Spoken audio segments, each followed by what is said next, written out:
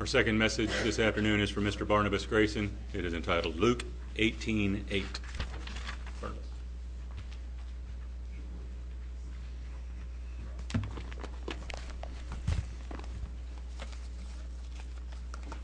Stuck in my pocket.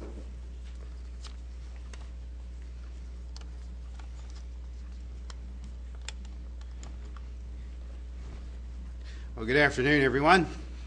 Don't you like this rain? Yes. Really feels good. I sure like it myself. Wash the car on the way up.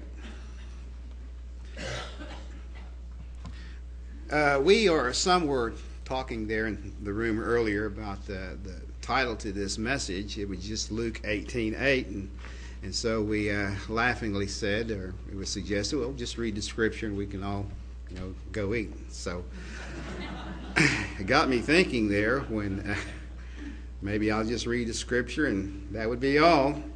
But anyway, what the scripture says, when the Son of Man cometh, will he find faith on the earth? So I read the scripture. Actually, that's a question.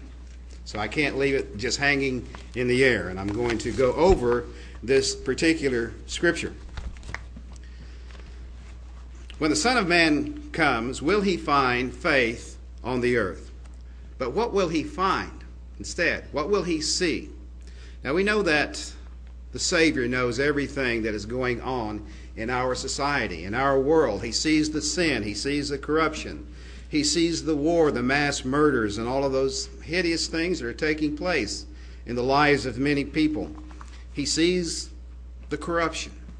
He sees the sin. He sees the lies.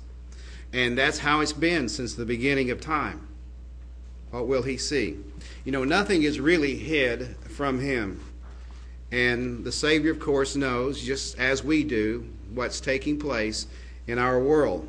But the bigger question then is, when the Son of Man returns, what will he find or see in us, individually, personally? And so these words are meant for us to consider. In Luke 18 and in verse 1, we'll start there, Luke 18 and verse 1, and he spoke a parable unto them, that is his disciples. As we're the end-time disciples today. He speaks to us. He spoke a parable unto them to this end, or to this aim, that men ought always to pray and not to faint.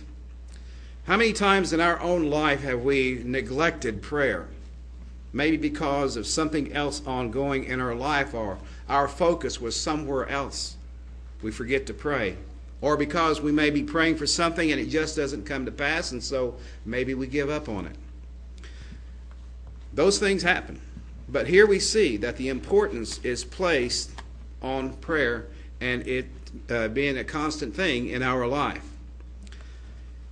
But he spoke this parable with a lesson included in not giving up, not to faint, not to forego it or not to let it go.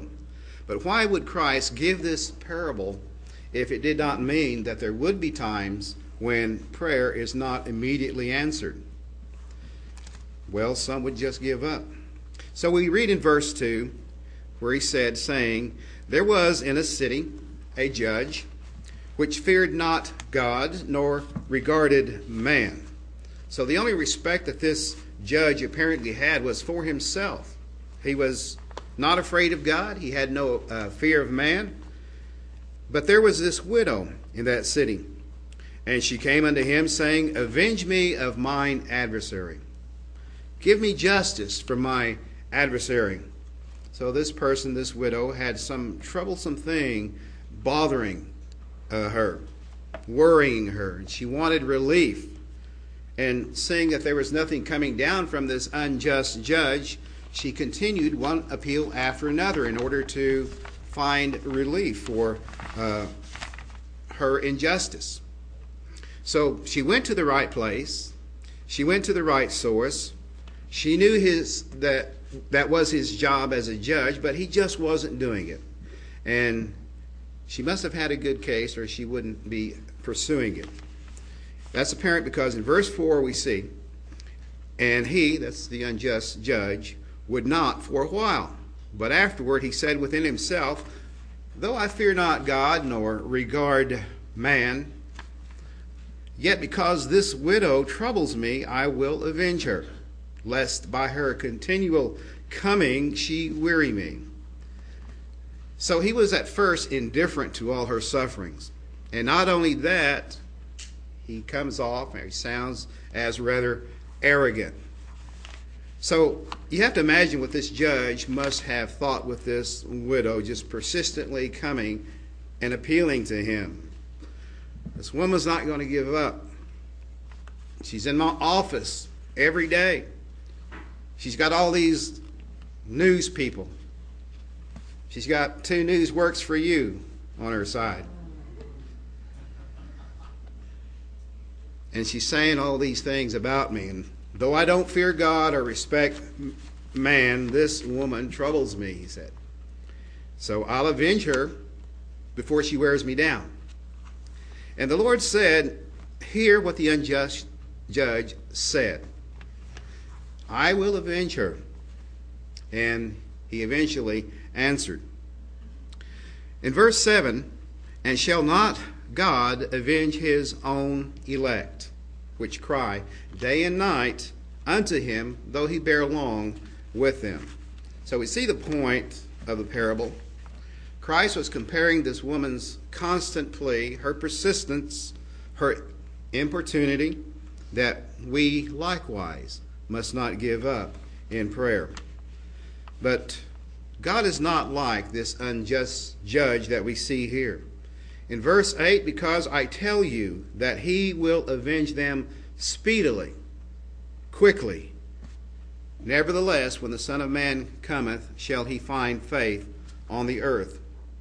Will he find such persistent faith and constancy in our life and belief and trust in him?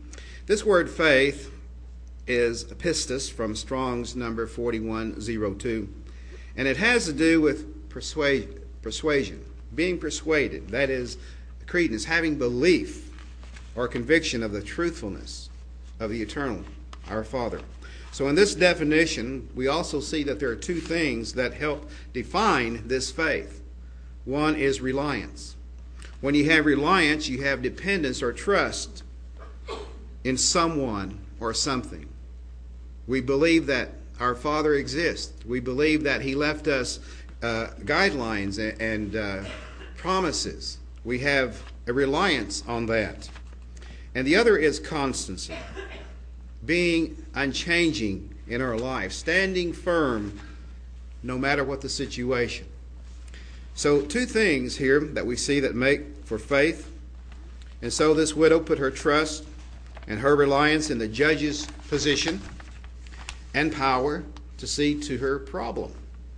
And she stayed constantly on the case. But we don't really compare this judge to the eternal, for he's not unjust, and he's not indifferent, and he's not unfaithful in answering. That last song we sang really kind of made a good point for me. It said, great is thy faithfulness. Great is thy faithfulness. And that's something that we should always trust in. And it's a matter of believing faith in the eternal our God and our Father. Once more, verse 7 here, and I want to read this from the New International Version. It says, will not God bring justice for his chosen ones? Do we consider ourselves chosen ones? We do, don't we? We feel that we are the elect. We feel that because we have God's Holy Spirit. And there are times when it is so strong in us that there is a conviction that we will completely rely on our Father in heaven. And he is our Father, and that's the special relationship that he has with each and every one of us, old, young, whatever. But will God not bring justice for his chosen ones who cry out to him day and night? Will he keep putting them off? Verse 8, I tell you, he will see they get justice, and quickly. However, when the Son of Man comes, will he find faith on the earth? So we see that the phrase is a little different from the King James, where it says, though he bear along with them, whereas the NIV says, will he keep putting them off? And so this word, which cry, the word cry, it's from the Greek word boahu, or boaho, kind of like, someone boohooing maybe, to halu, that is, shout for help in a tumultuous way. But as I've mentioned before, we must not think of God as being indifferent to us, like the unjust, this earthly judge who didn't want to be bothered, who just didn't like to listen. So in this story, we see how the widow went to the only reliable source from which she could expect an answer. And that's what we do in our prayer. We go and pray and ask, according to his will, that something be done in our life. And she was constant in her approach. And instead of giving up, she was persistent. She kept at it. And she's doing all this persistence with the unjust judge. And this persistence eventually brought an answer. But in this case, we're assured that the Eternal does hear and answer prayer, not because he's being pestered or because he's being bothered, but as the Scripture says here, it is for the sake of his chosen. So we are the aim of this parable. And the message is for us to make prayer a constant part of our life, knowing that the Eternal, our God, is able to deliver because he has the authority and he is reliable. To approach a day without the Father in it is really to invite the enemy.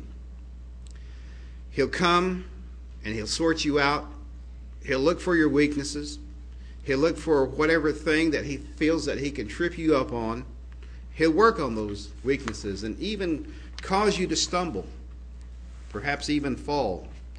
And the way of this world is to confuse with all sorts of philosophies and ideologies and governments and parties and all of these things that take us off the track of the way of God, with things that are just going to distract us from the heavenly way.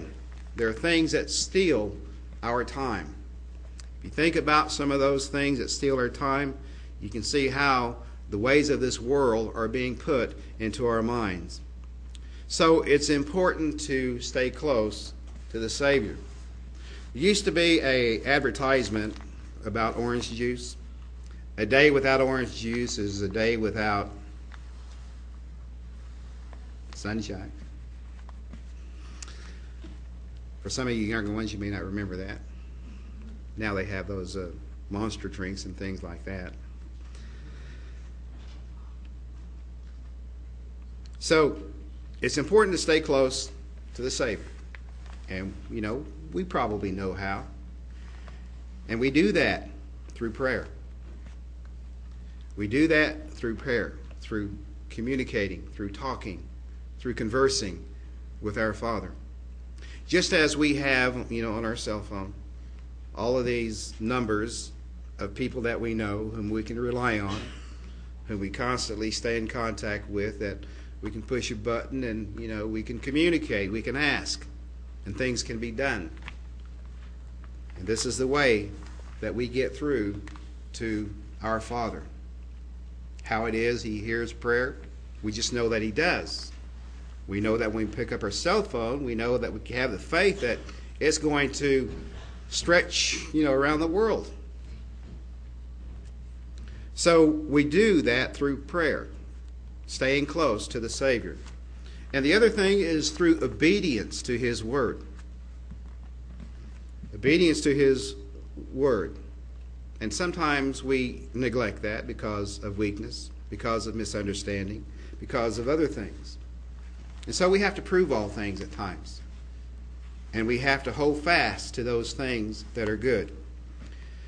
And you know that faith comes by the hearing of the word. So prayer is one thing. That's how we get to know the Father, and it's how he gets to know us. Now, we all have many differences in personality. We have differences in interest. We have differences in concern. But we're still His children, and He relates to us one-on-one. He knows perhaps some of us just like to paint or to draw or to fix cars or some other hobby or, whatever interest we might have.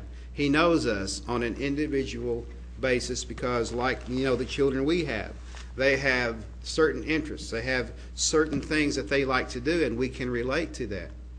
So that is how our Father communicates with us and gets to know us, and that's through prayer.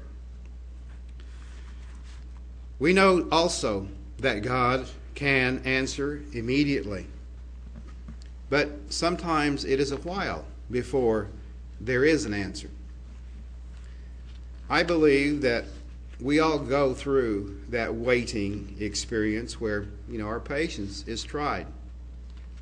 Yet, in spite of that, we all remain faithful and hopeful and constant in our faith.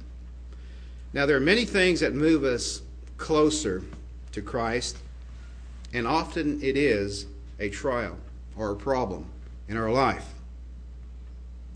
But even in it has been made known to us through Scripture that He will never leave or forsake us, that nothing shall separate us, it says, from the love of Christ, be it a trial or a persecution.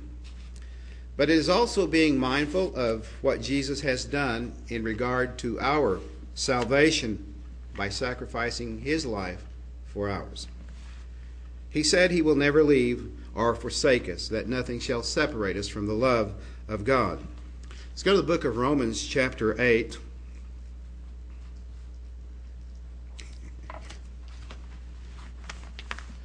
I'm like y'all can read this. I got a paper here to read. I just don't need to open my Bible, yes. But we know this Scripture. Things have really changed, technology. Romans chapter 8, verse 31. What shall we then say to these things? If God be for us, who can be against us? So sometimes as we face a trial or a problem, sometimes this is the word that comes to our mind. If God be for us, who can be against us? What can be against us? Because I think, as we heard earlier, all things work together for good to them that love God. Verse 32, He that spared not His own Son, but delivered Him up for us all, how shall He not with Him also freely give us all things? We know that all the gold, all the silver, all the precious things of the earth, the land, the mountains, the streams, the water, that they all belong to God. But man, of course, has to put forth the effort to, mine it, to develop it, to make it produce. But it is God-given. He shares it, and He gives it. And we don't just pray, hey, Father, I want some diamonds. I want some silver. I want a BMW. That's not how it works. It's just that God will see to our need. See what our need is, and really nothing more. Paul prayed to have his affliction removed from him, to have it lifted. But in reply, Christ said, my grace is sufficient for you. You're in good hands for now.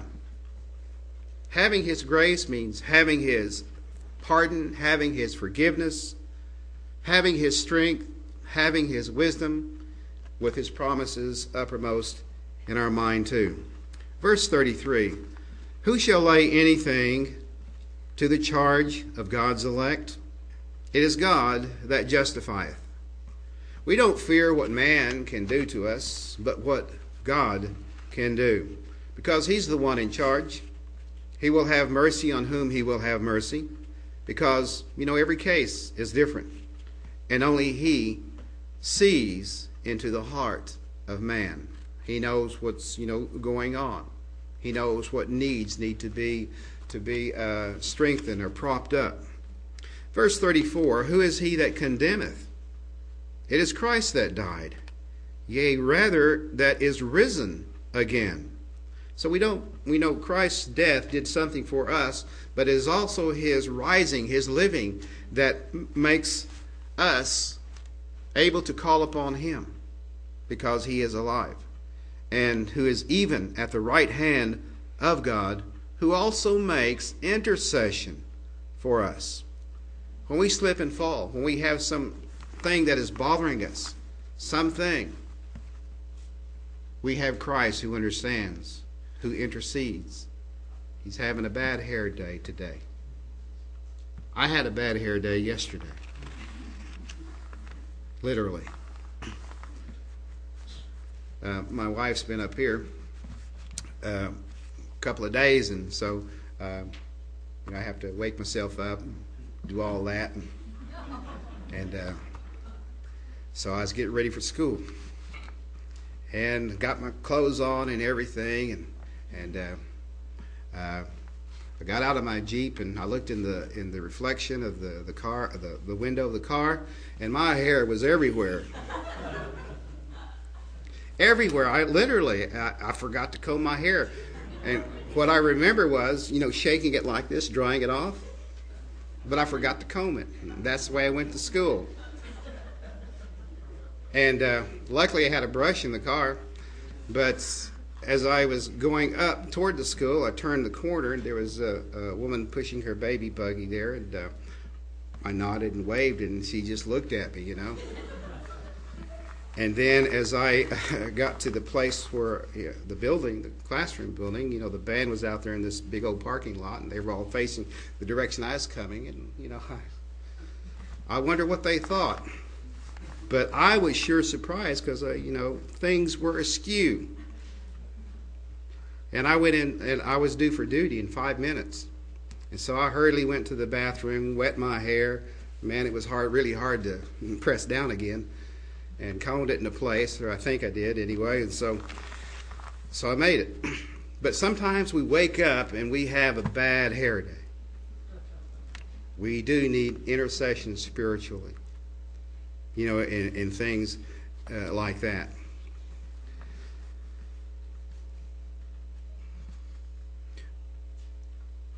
Who is he that condemneth? It is Christ that died, yea, rather that is risen again, who is even at the right hand of God, who also makes intercession for us.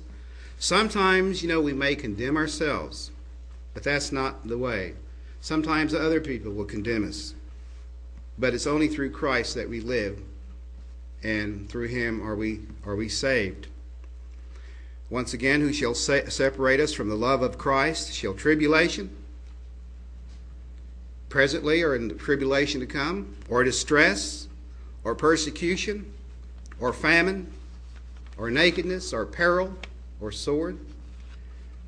So this love that Christ has for each and every one of us personally is deep.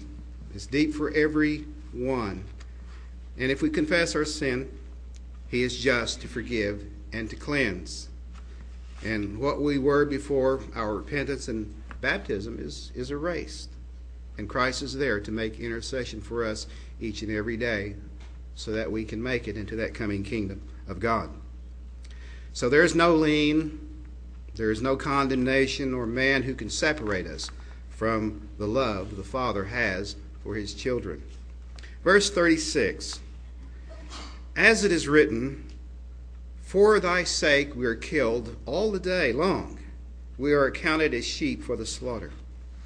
So we see that the enemy is still present with us. As long as we are in this age, as long as we are in this world, the accuser of the brethren is still there, and he presents problems for those in the faith.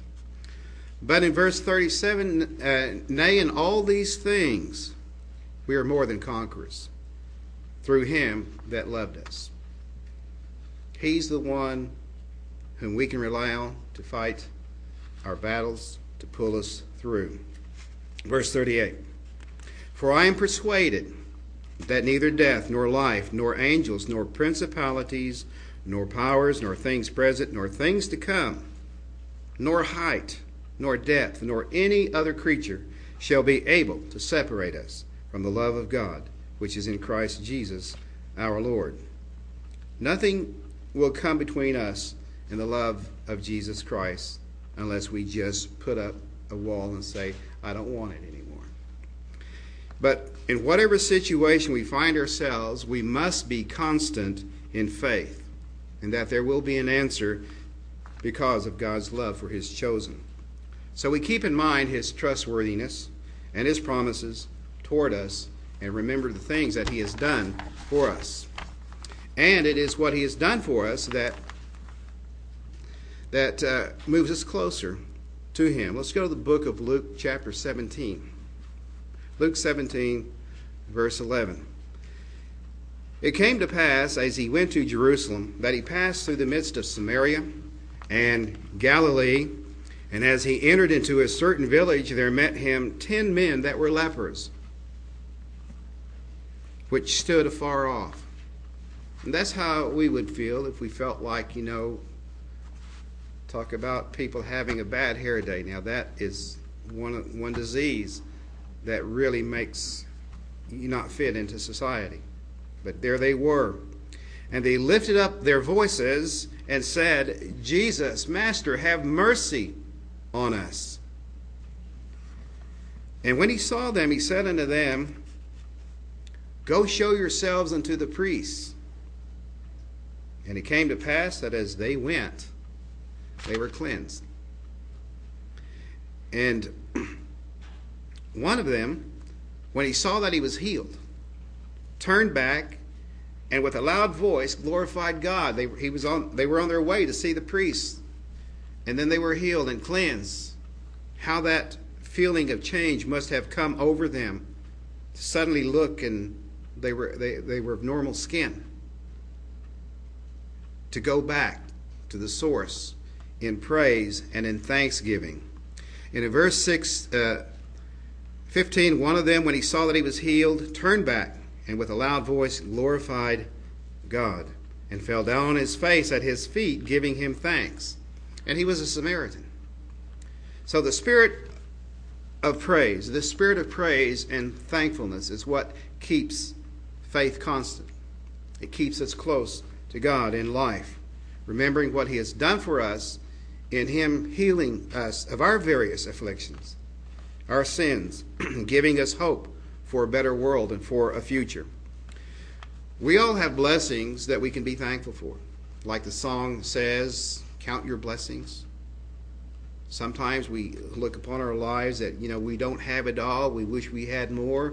But then when you start counting your blessings, you begin to realize that you have more than enough. You have his grace.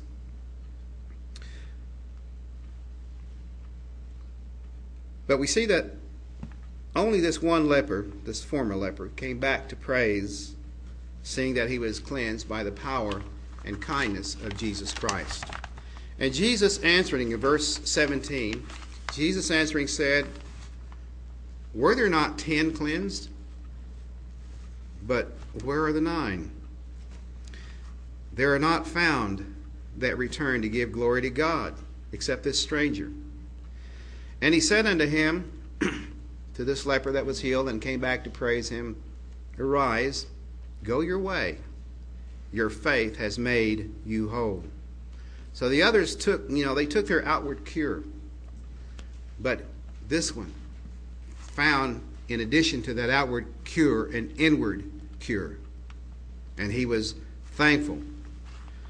Now, perhaps this man must have always had hope that someday, somehow, somewhere, he would be healed of this hideous disease. He didn't know when, he didn't know how. But when he called out to Christ and was healed, it moved him to return to the Savior, to give and praise thanks. Just as we realize sometimes that how we have been healed of our own uncleanness, how we've been healed of our own unrighteousness, and to him we can be thankful and return to him in praise and thanksgiving. Verse 20. Let's see, verse 20, yes. Now, when these Pharisees, they were demanding, they wanted to know when the kingdom of God was going to be set up.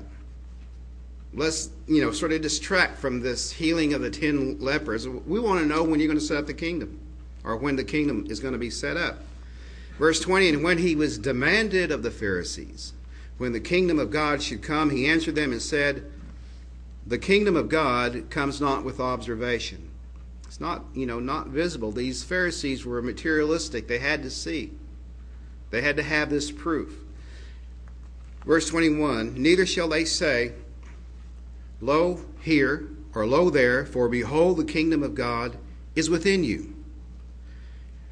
There are always people and societies and cults and groups of people who want to establish some utopia, some place where everything is going just right, and saying, well, he's here or he's there.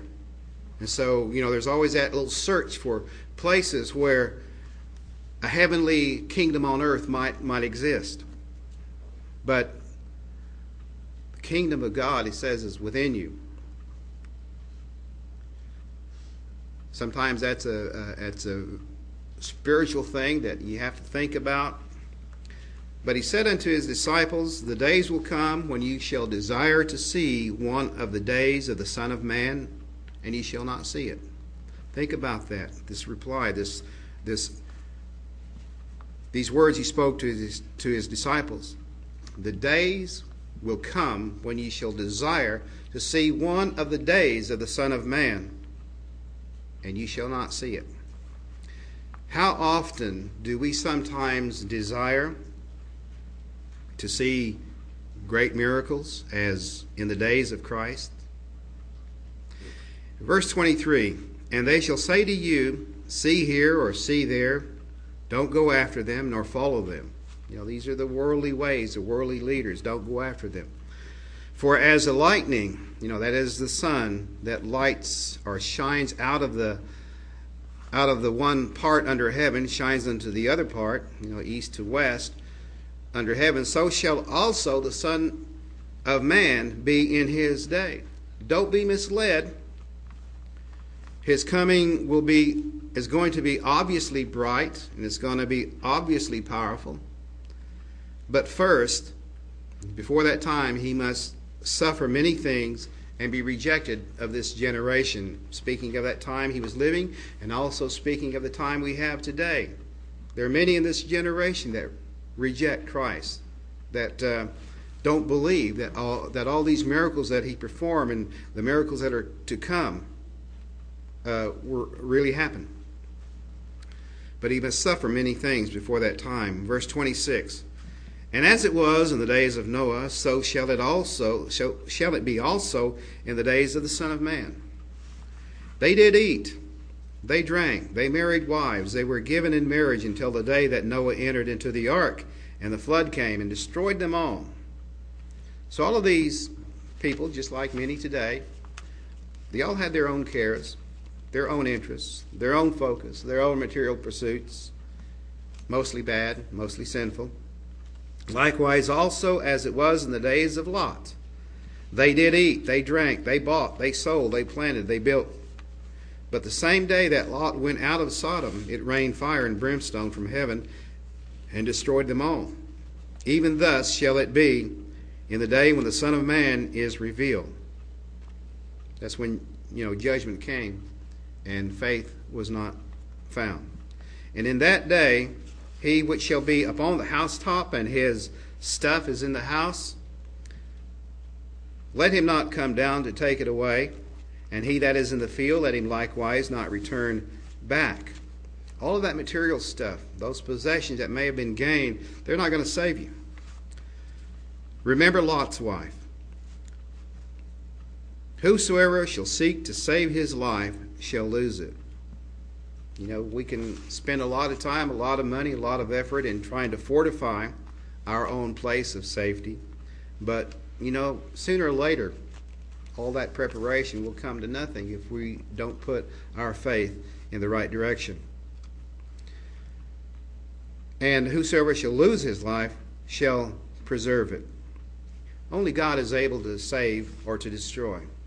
And if we die in him, we know that we will be resurrected. Verse 34, I tell you, in that night there shall be two men in one bed, asleep. The one shall be taken, and the other shall be left. Two women shall be grinding together, the one shall be taken, and the other left. Two men shall be in the field, the one shall be taken, and the other left. All of these people going about their routines until, in that day the Roman army came and brought ruin to the Judeans. But here we see that there are two kinds of people that are represented here. One willing to trust Christ, and the other doubtful, without faith, not sure, of this evil that is supposed to come upon the world. And they answered in verse 37 and said unto him, one shall be taken, the other left. And the disciples answered and said unto him, Where, Lord? Where are they going to be taken? And he said unto them, Wheresoever the body is, there will the eagles be gathered together. So to answer that, we have to go to Matthew 24. We know that as it was at that time, so shall it be in the last days. In Matthew 24, verse 4, the disciples asked, When shall these things be? Jesus answered and said unto them, Take heed that no man deceive you. And he talked about how people were going to come in his name and shall deceive many, and about all the wars and rumors of wars. But he said, See that you be not troubled. These things must come to pass, but the end is not yet. Nations fighting against nations, kingdom against kingdom, and famines and pestilences and all these things. But all these are the beginning of sorrows. Verse 9, Then shall they deliver you up to be afflicted, and you shall be hated of all nations for my name's sake. And then shall many be offended. Do you think we might be offended? Do you think we might offend someone else? We have to be careful. And shall betray one another, and shall hate one another. And many false prophets shall rise, and they're going to deceive many. Many will be misled. These prophets will be misled into thinking they have the answer. And they point, where Christ is. But because iniquity shall abound, the love of many shall wax cold. Lawlessness will be so rampant that glowing love for God and for his way and for fellow man is just going to grow dim. But he that shall endure unto the end, the same shall be saved. So we see in this scripture endurance. Endurance over whatever situation confronts us. Same shall be saved, because Revelation says that here are they that keep the commandments of God and the faith of Jesus Christ. And this gospel shall be preached in all the world for a witness unto all nations, and then shall the end come. So not before that time will the end of this age come, when God has sufficiently warned and given the good news of salvation. Now, the most apparent sign is verse 15, When ye therefore shall see the abomination of desolation, then let them, in verse 16, which be in Judea, flee into the mountains. Get away, take flight. Let him which is on the housetops not come down and take anything out of his house. Neither let him which is in the field go back to get his clothes. And woe unto them that are with child, and to them that give suck in those days. But pray that your flight be not in the winter or on the Sabbath, for then shall be great tribulation. And except those days, verse 22, should be shortened, there should no flesh be saved. But for the elect's sake, those days shall be shortened. Now, verse 23, If any man shall say to you, Lo, here is Christ, or there, believe it not. And if it were possible, they shall deceive the very elect. Verse 25, Behold, I have told you before. Wherefore, if they shall say unto you, Behold, he's in the desert, he's in the wilderness, don't go there. Behold, he's in the secret chambers, don't believe it. People are going to be looking for a place of refuge in that day, and we'll pulling out all stops in order to find that place of refuge and make themselves go in a misguided direction. Verse 27, here's what was meant by, for wheresoever the carcasses, there will the eagles be together. And Christ is talking about this. For as the lightning comes out of the east and shines even into the west, so shall also the coming of the Son of Man be. Because wherever the carcass is, there will the eagles be gathered together. And so those two verses indicate the where and the when. Remember the disciples, asked where? Where will they be taken? The words may seem a little puzzling. They ask, when they ask Christ, well, where, Lord, are they going to be taken? Now, this word carcass is ruin. It means ruin. And it means a lifeless body. And the eagles, it comes from a word, aros, which means an eagle with, wind-like flight. So it may be understood that Christ is referring to his return in a time yet future. Verses 27 and 28. When Christ returns, what will he see? He's going to return to a world that is on the brink of total ruin and almost a lifeless body before he intervenes for the sake of his elect, those enduring to the end of the age, and in those whom he will find constant and persevering faith. So when things look dark, when it seems an answer is not immediate, especially for the saints in that coming time, we keep the faith. Keep the faith no matter what, knowing that God is in control and will quickly answer. Isaiah chapter 40. Have you not known, verse 21, have you not heard, has it not been told you from the beginning, have you not understood from the foundations of the earth?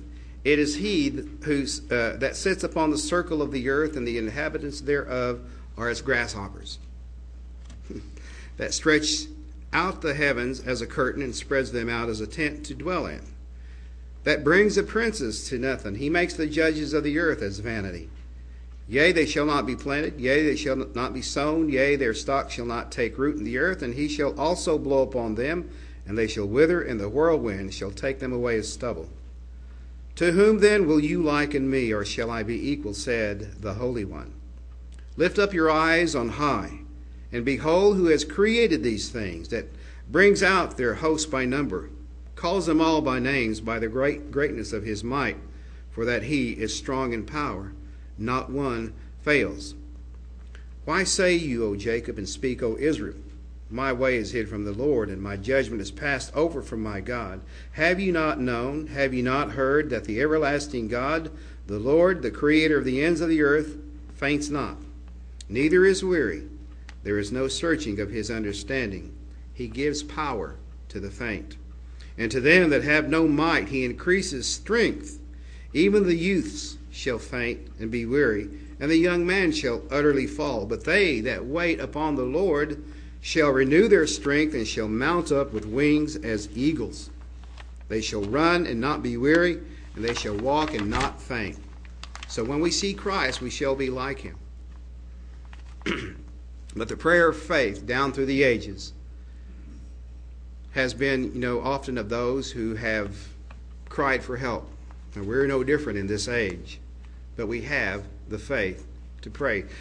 Psalm 27, the Lord is my light and salvation. Whom shall I fear? The Lord is the strength of my life. You can read the rest of that psalm, but don't want to go too long.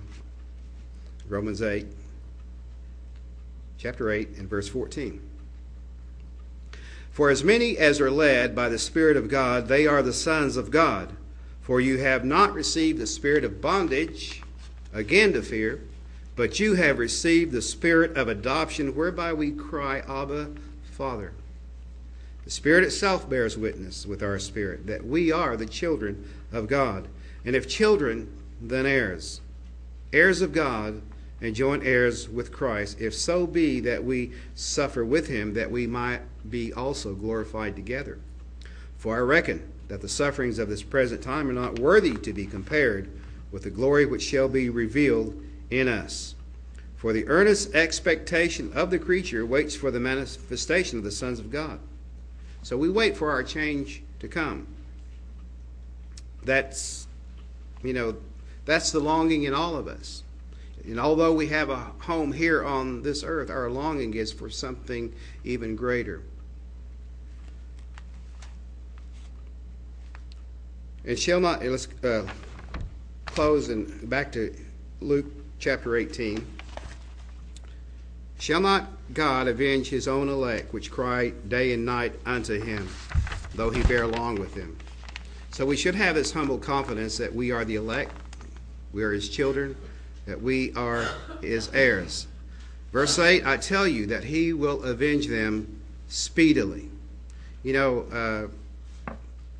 Speed is one thing, but just poking along slowly is another thing. It's a matter of perception, because sometimes when we look at our child who seemed like they were only 3 years old yesterday, and we look across the table and here they are, older, at 18, and then we say to ourselves, wow, how quickly time has passed. It's our perception of time. Nevertheless, when the Son of Man comes, shall he find faith on the earth? So for Christ to find us in faith, let's do these things. And this is for, both young and old. One is to be constant in prayer and to not faint. Every prayer requires faith and belief. 2, to put our trust in the Lord and what he can do, and not in ourselves. 3, to praise and thank him for all things, and to acknowledge him in all our ways. And 4, to be obedient unto him. So these things, take diligence, but having this faith will make us whole, and it will make us complete, and he will avenge his people speedily.